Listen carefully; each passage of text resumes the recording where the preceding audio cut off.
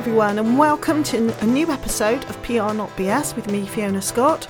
I hope you're having a great day today, a great week, a great month. I hope 2024 in its early days is looking brilliant for you so far. I'm joined today by a really good friend in business and a client too called Dave Nelson. And I'm not going to say anything else about him because I'm going to let Dave introduce himself. Dave, welcome. Hello, Fee. Thanks very much for having me on your podcast.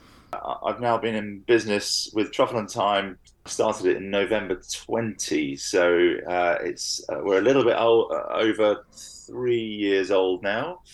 Just done another Christmas trade, which was great. Lots of hampers, lots of catering. Based in Shurston near Malmesbury, and it's a business that was really born out of necessity.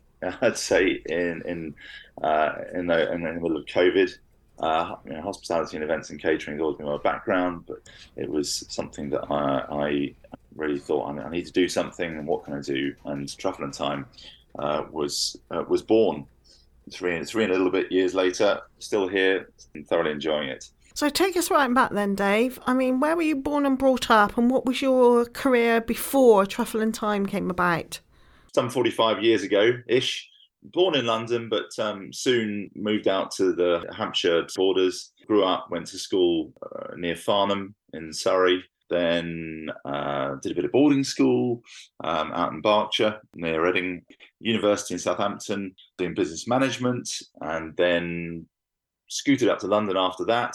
And that's where I started my professional career in catering and events. Thinking back, my first job when I was a teenager was working in a fish and chip shop, then Waitrose, fruit and veg. University, I worked in a hotel in the restaurants, and then after that, after university, straight up to London, catering company and events and operations for them as a manager. And then 7 or 8 years living in London and still with the same company and working in various different positions within the business. And we moved out to the West Country, carried on working. I did HSBC events. I ran Bath Cricket Club's hospitality and catering. My last position just before COVID was working in the village, actually, where I live, running the Angel Hotel, Cafe, Restaurant, event space. And then obviously COVID came along and ran amok, and then Truffle and Thyme. So when you were a bit like me, 15 years ago, where you were faced with a change and you decided to create Truffle and Thyme, how did that name come about, and what kind of business did you want it to be? Faced with, in the middle of COVID, everyone was struggling, but hospitality, there weren't many avenues. And I thought, well, what can I do? What am I allowed to do? And what can I do from home? So I knew there was a trend in grazing, which is a sort of newish concept of reinvention of the sort of slightly sad-looking beige buffet of the 1970s, and using lots of amazing artisanal products and produce. At the time, you could make these deliveries to people's homes, and grazing boxes for 2, 4, 6 people. So I thought, well, look, I'm going to go from there. I'm going to create a business centered around that, and started planning that in this early spring, summer of 20, speaking to my designer friend, Pat Stark. And we got to the point where he said, you need a name, Dave. So I need 6 names. Just thinking, I got to 5, and I said, I need one more. Oh, Truffle and Thyme. And I gave him the list, and he said, that's the one, Truffle and Thyme. He said, don't like any of the other ones, Truffle and Thyme. And that was the one I gave the least amount of thought to, really. But he said, thinking about where you want to be heading with the business, your sort of market, that's the one. It works from a branding position, from a quality perspective, where you're trying to aim. So, yeah, we're going to go with that. So, yes, thinking about all the produce and the products, I really wanted to only make sure I was using the best cheeses, the best cured meats, the best of everything that I could get my hands on. Immediately was staring at Christmas 2020, and then thought, well, I've got all these products, Christmas hampers, and it was the Christmas hampers that really took off from the get-go. The grazing boxes were quite a slow burn and only came into their own in sort of January, February, March the following year. But Christmas hampers were where the business went initially. And Dave, I've got to ask you this. I mean, are you a foodie? Are you like a chef or a cook or just a great lover of good food? Talk to us about that. To any of my friends, anyone who knows me, I'm a massive foodie at heart.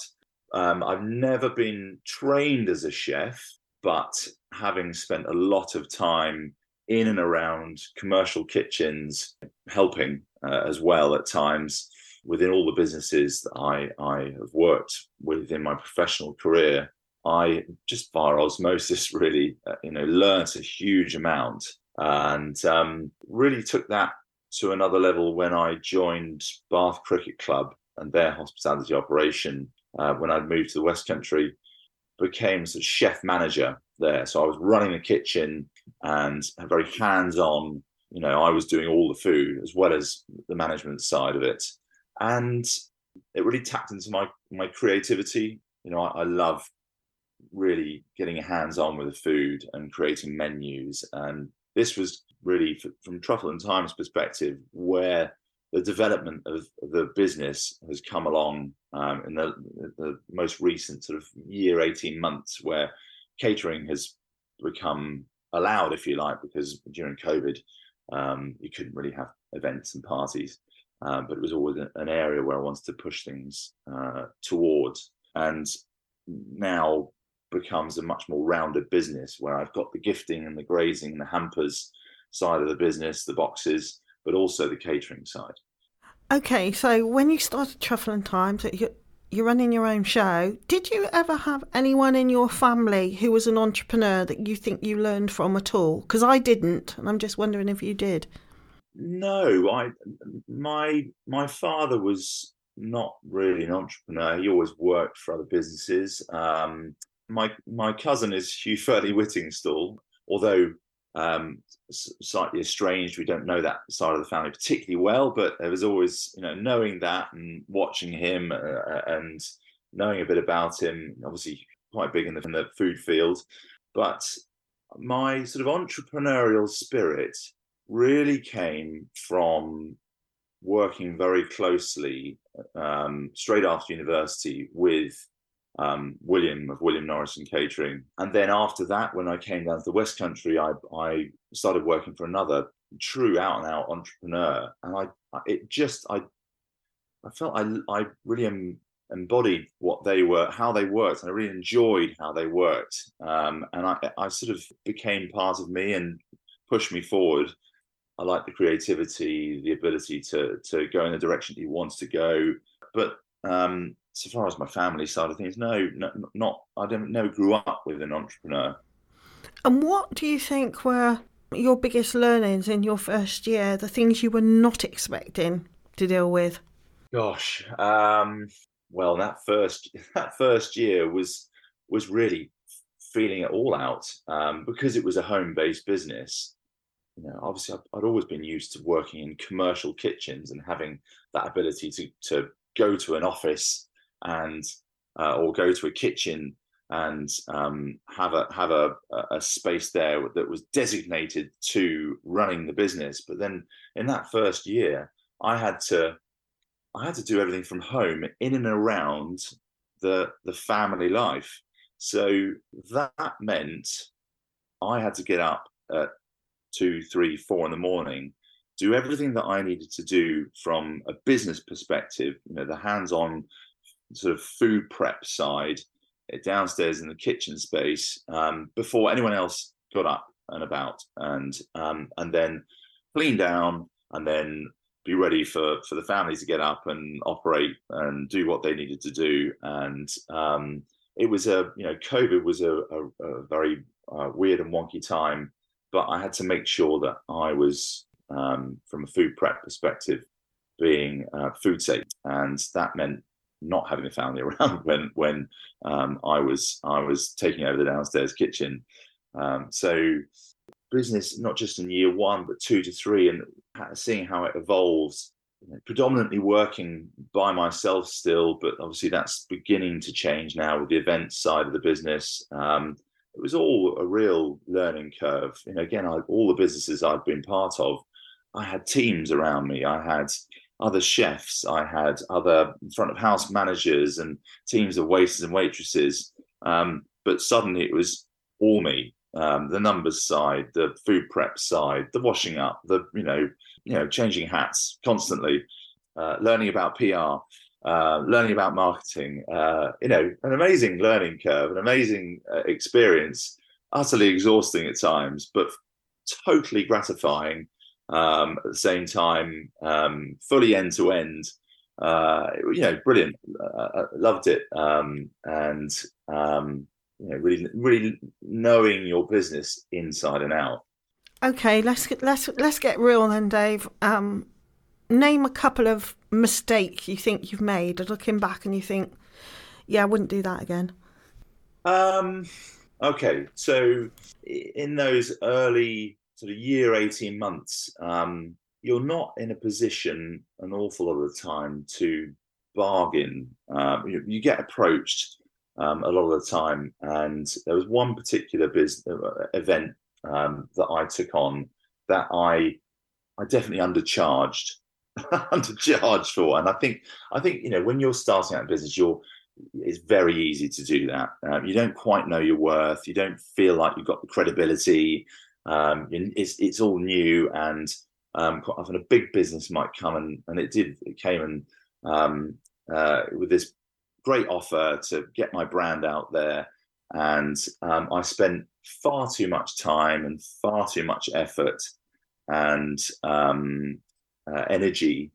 Thinking back, I should have probably stuck to my guns with regards to price points and knowing my quality. But I think certainly that I've learned that three and a bit years down the line, that you mustn't undersell yourself. You mustn't. It's easy for me to say that now, and I'm sure other people who are a year down the line, 18 months down the line, will get the very same offers. But my only bit of advice would be to stick to your guns, price it properly, because they might, whoever it might be, say yes, and we'll carry on using you, and we'll, there'll be more business down the line. But actually, well, you've just got to price it based on that particular job. So stick to your guns. I totally agree with you there, but we all do it in the first, probably in my case, 3 or 4 years. We all do that, and because sometimes we're quite desperate to prove ourselves. I think there's a desperation in there. Yes, absolutely, because you're flying by the seat of your pants to a degree. There's no givens and in any of it. So and it's all part of the learning curve. And I think you almost need to go through it to understand yourself and your business a bit better. But it's a tricky one. Yeah, hindsight is a wonderful thing, but also I think it's that thing of realising that it's okay to say no to people. Not everyone's your customer, but at the beginning, where you're a little bit desperate and you're growing, you tend to think you have to say yes to everything, and you don't sometimes pause to think, is this a good deal for me? Is this a good use of my time? Yes, you're quite right. And I've got that job under my belt. I can still refer back to it. I can still, ignoring the numbers, it's got a big brand associated to it, which that does add credibility to me. But at the time, it probably hurt my bottom line more than it should have. But I'm still here. I'm still swimming, and I have to look at it as a positive lesson. It's done now. Yeah, but if they came back again, your conversation with them would be different, wouldn't it, Dave?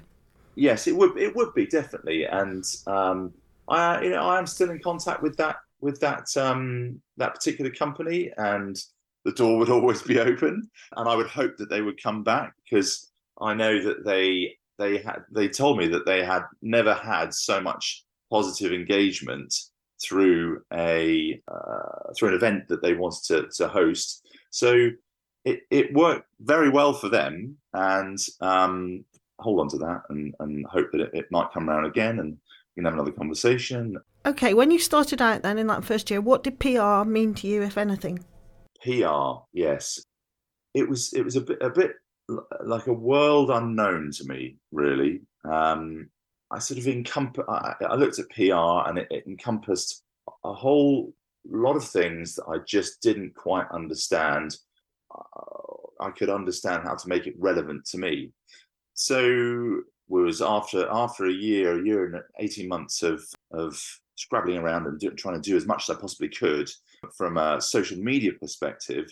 I then was introduced to you, actually, and then began to scratch a bit more through the surface and understand what it meant. I'm still not there yet. I'm still learning an awful lot, trying to understand the relevance of what it is to me, and visibility, and how I can use it positively.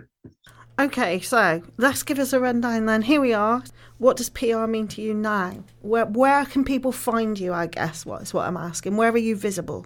Well, where am I visible? I'm trying to get out there. More and more networking groups, Cotswold networking, Business Exchange is in my sights. So from a person-to-person perspective, I'm trying to get out and meet more businesses, more people, more individuals. That's been actually last year as well. The last 18 months, networking has been a real eye opener for me, and I've thoroughly enjoyed it. Obviously, my website, obviously social media. I've got a new website that I had put together by someone who I met through networking. Black Nova Designs. Yes, those are sort of the main areas, the main places that you'll find me. The other thing I wanted to ask you about PR, Dave, is do you think, when you started out, how important you and your personality would be alongside the brand itself of Truffle and Thyme? Never. It was. This has come from you, Fee. People buy from people, and that was a phrase that I'd never heard before.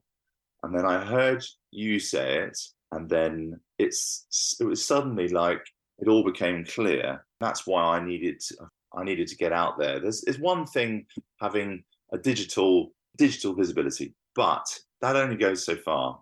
Now I get out there as much as I possibly can to sort of back that up, and then people can make the link.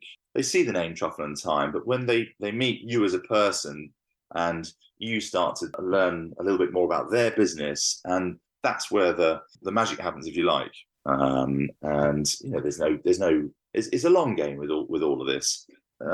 Entering a room of people who are all in the same boat as you.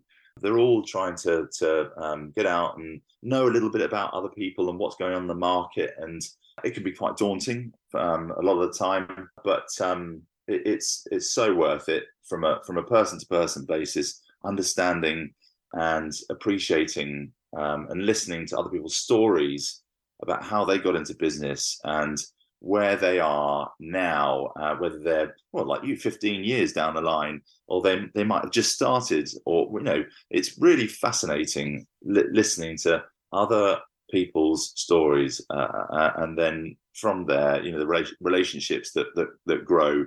I'm so glad when I heard you say that people buy from people, Dave. Get out there and meet people. That I listened to that, and it's been great ever since, really. I think that the hardest thing is that to understand that PR isn't one thing; it's lots of things. Finding the bits that work for you and what you can afford to do, particularly in the beginning.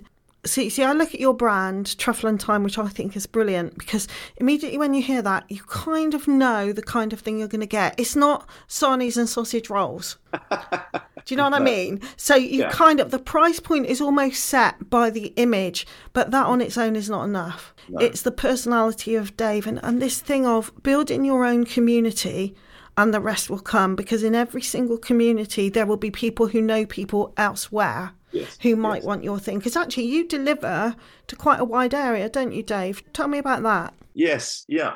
Being based in North Wiltshire, the border of Gloucestershire, not far away. So I go all the way up to Cirencester and beyond. I did a canapé do for a shop launch actually in Broadway, which is Worcestershire. So that's the catering side of the business. And then I go as far south to Bath and Somerset, and then I go across to Marlborough. That's all sort of my patch, if you like, my regular patch. Weddings in South Wiltshire, down at Stourhead, 11 months of the year, that's my sort of regular patch, if you like. And then, of course, Christmas comes around, and I have a far wider reach for all my deliveries for my Christmas hampers. And yes, it's 4 Christmases of zigzagging across the countryside, making sure that all those Christmas deliveries are made, not wavering on handing over to other delivery companies that might leave it behind a bush or in a dustbin. Or I like to make sure that they all get delivered to whom and when they're supposed to be delivered as well. Very important to me, and in pristine condition as well. And in 2024, what new things or what changes do you think you might make within the business then, Dave? Well, there's looking forward to 2024, and what I'm looking at getting involved within as a development of the business. I'm being approached a lot by food festivals for having a stand, and I think that might now be a next development for Truffle and Thyme. Looking at having a team that will go out to Blenheim Palace Food Festival, places like that, but the Bath and West as well. That will be their job to head out and create an offering surrounding that, grazing cups, sweet and savoury, that will still show off what I do and what I offer, but provide someone with something delicious to buy as well. So I think that's the aim for 2024. More events, more grazing boxes, more hampers, obviously. But so far as developing the business, I think that's going to be the next generation, if you like. Oh, I shall look forward to that then, Dave. When I first started doing events, which were business shows in my case, I chose just 2 for the first year, just to see, because it's a lot of effort. It's effort dressing your space to make it attractive for people to come along. It's effort to work out an offer, say, for the day that pulls people in to give you their email, to get you on the email list, and to get them to purchase on the day and build those relationships, and even to man the stand so that you have enough people so that someone like you, if you were there, can go off and meet people and meet and greet, or just really simple stuff like you could have at least 2 people so someone can go to the loo. And people like that, things like that get forgotten. But at a massive event, I don't know, like a big food festival at Blenheim Palace or someone like the Bath and West Showground, that might take half an hour. Yes, you're quite right. People forget these little things. Yes. But I'm blessed to work with you, Dave, and to know you. And I wish you all the success in 2024. I'll definitely have you back on to see how it all went. But for anyone listening in today who wants to find out a bit more about you and Truffle and Thyme, where can you be found? I've got a heavy presence on Instagram and Facebook. Just look up Truffle and Thyme, and then obviously website, all current and up to date as well. So that will give you an instant snapshot as to what we're doing currently, and what you might be able to buy or get from us. And if someone visits and they think, oh, but Dave isn't in my patch, but I'm in the UK, is it worth them getting in contact with you anyway? Always worth conversation. I never say no. I love a chat, and if I can't help, I'm sure I'll be able to put them in the right direction, because there are other people who I know who work in the industry across the country who I would recommend. Marvellous. Thank you so much, Dave. Pleasure. It's been lovely chatting to you. Thanks so much. And thank you everyone for listening. That's Dave Nelson of Truffle and Thyme. Hop off and see what he's all about and what he can offer. My name's been Fiona Scott. If you want to find me, I'm at www.scottmedia.uk, or you can hop onto Facebook and join my Facebook group, Fiona Scott's PR Tribe. I'd love to welcome you there. And I'm on LinkedIn, Instagram, and regular spot under Scott Media on Facebook. Have a great week, and I look forward to speaking to you in a couple of weeks' time.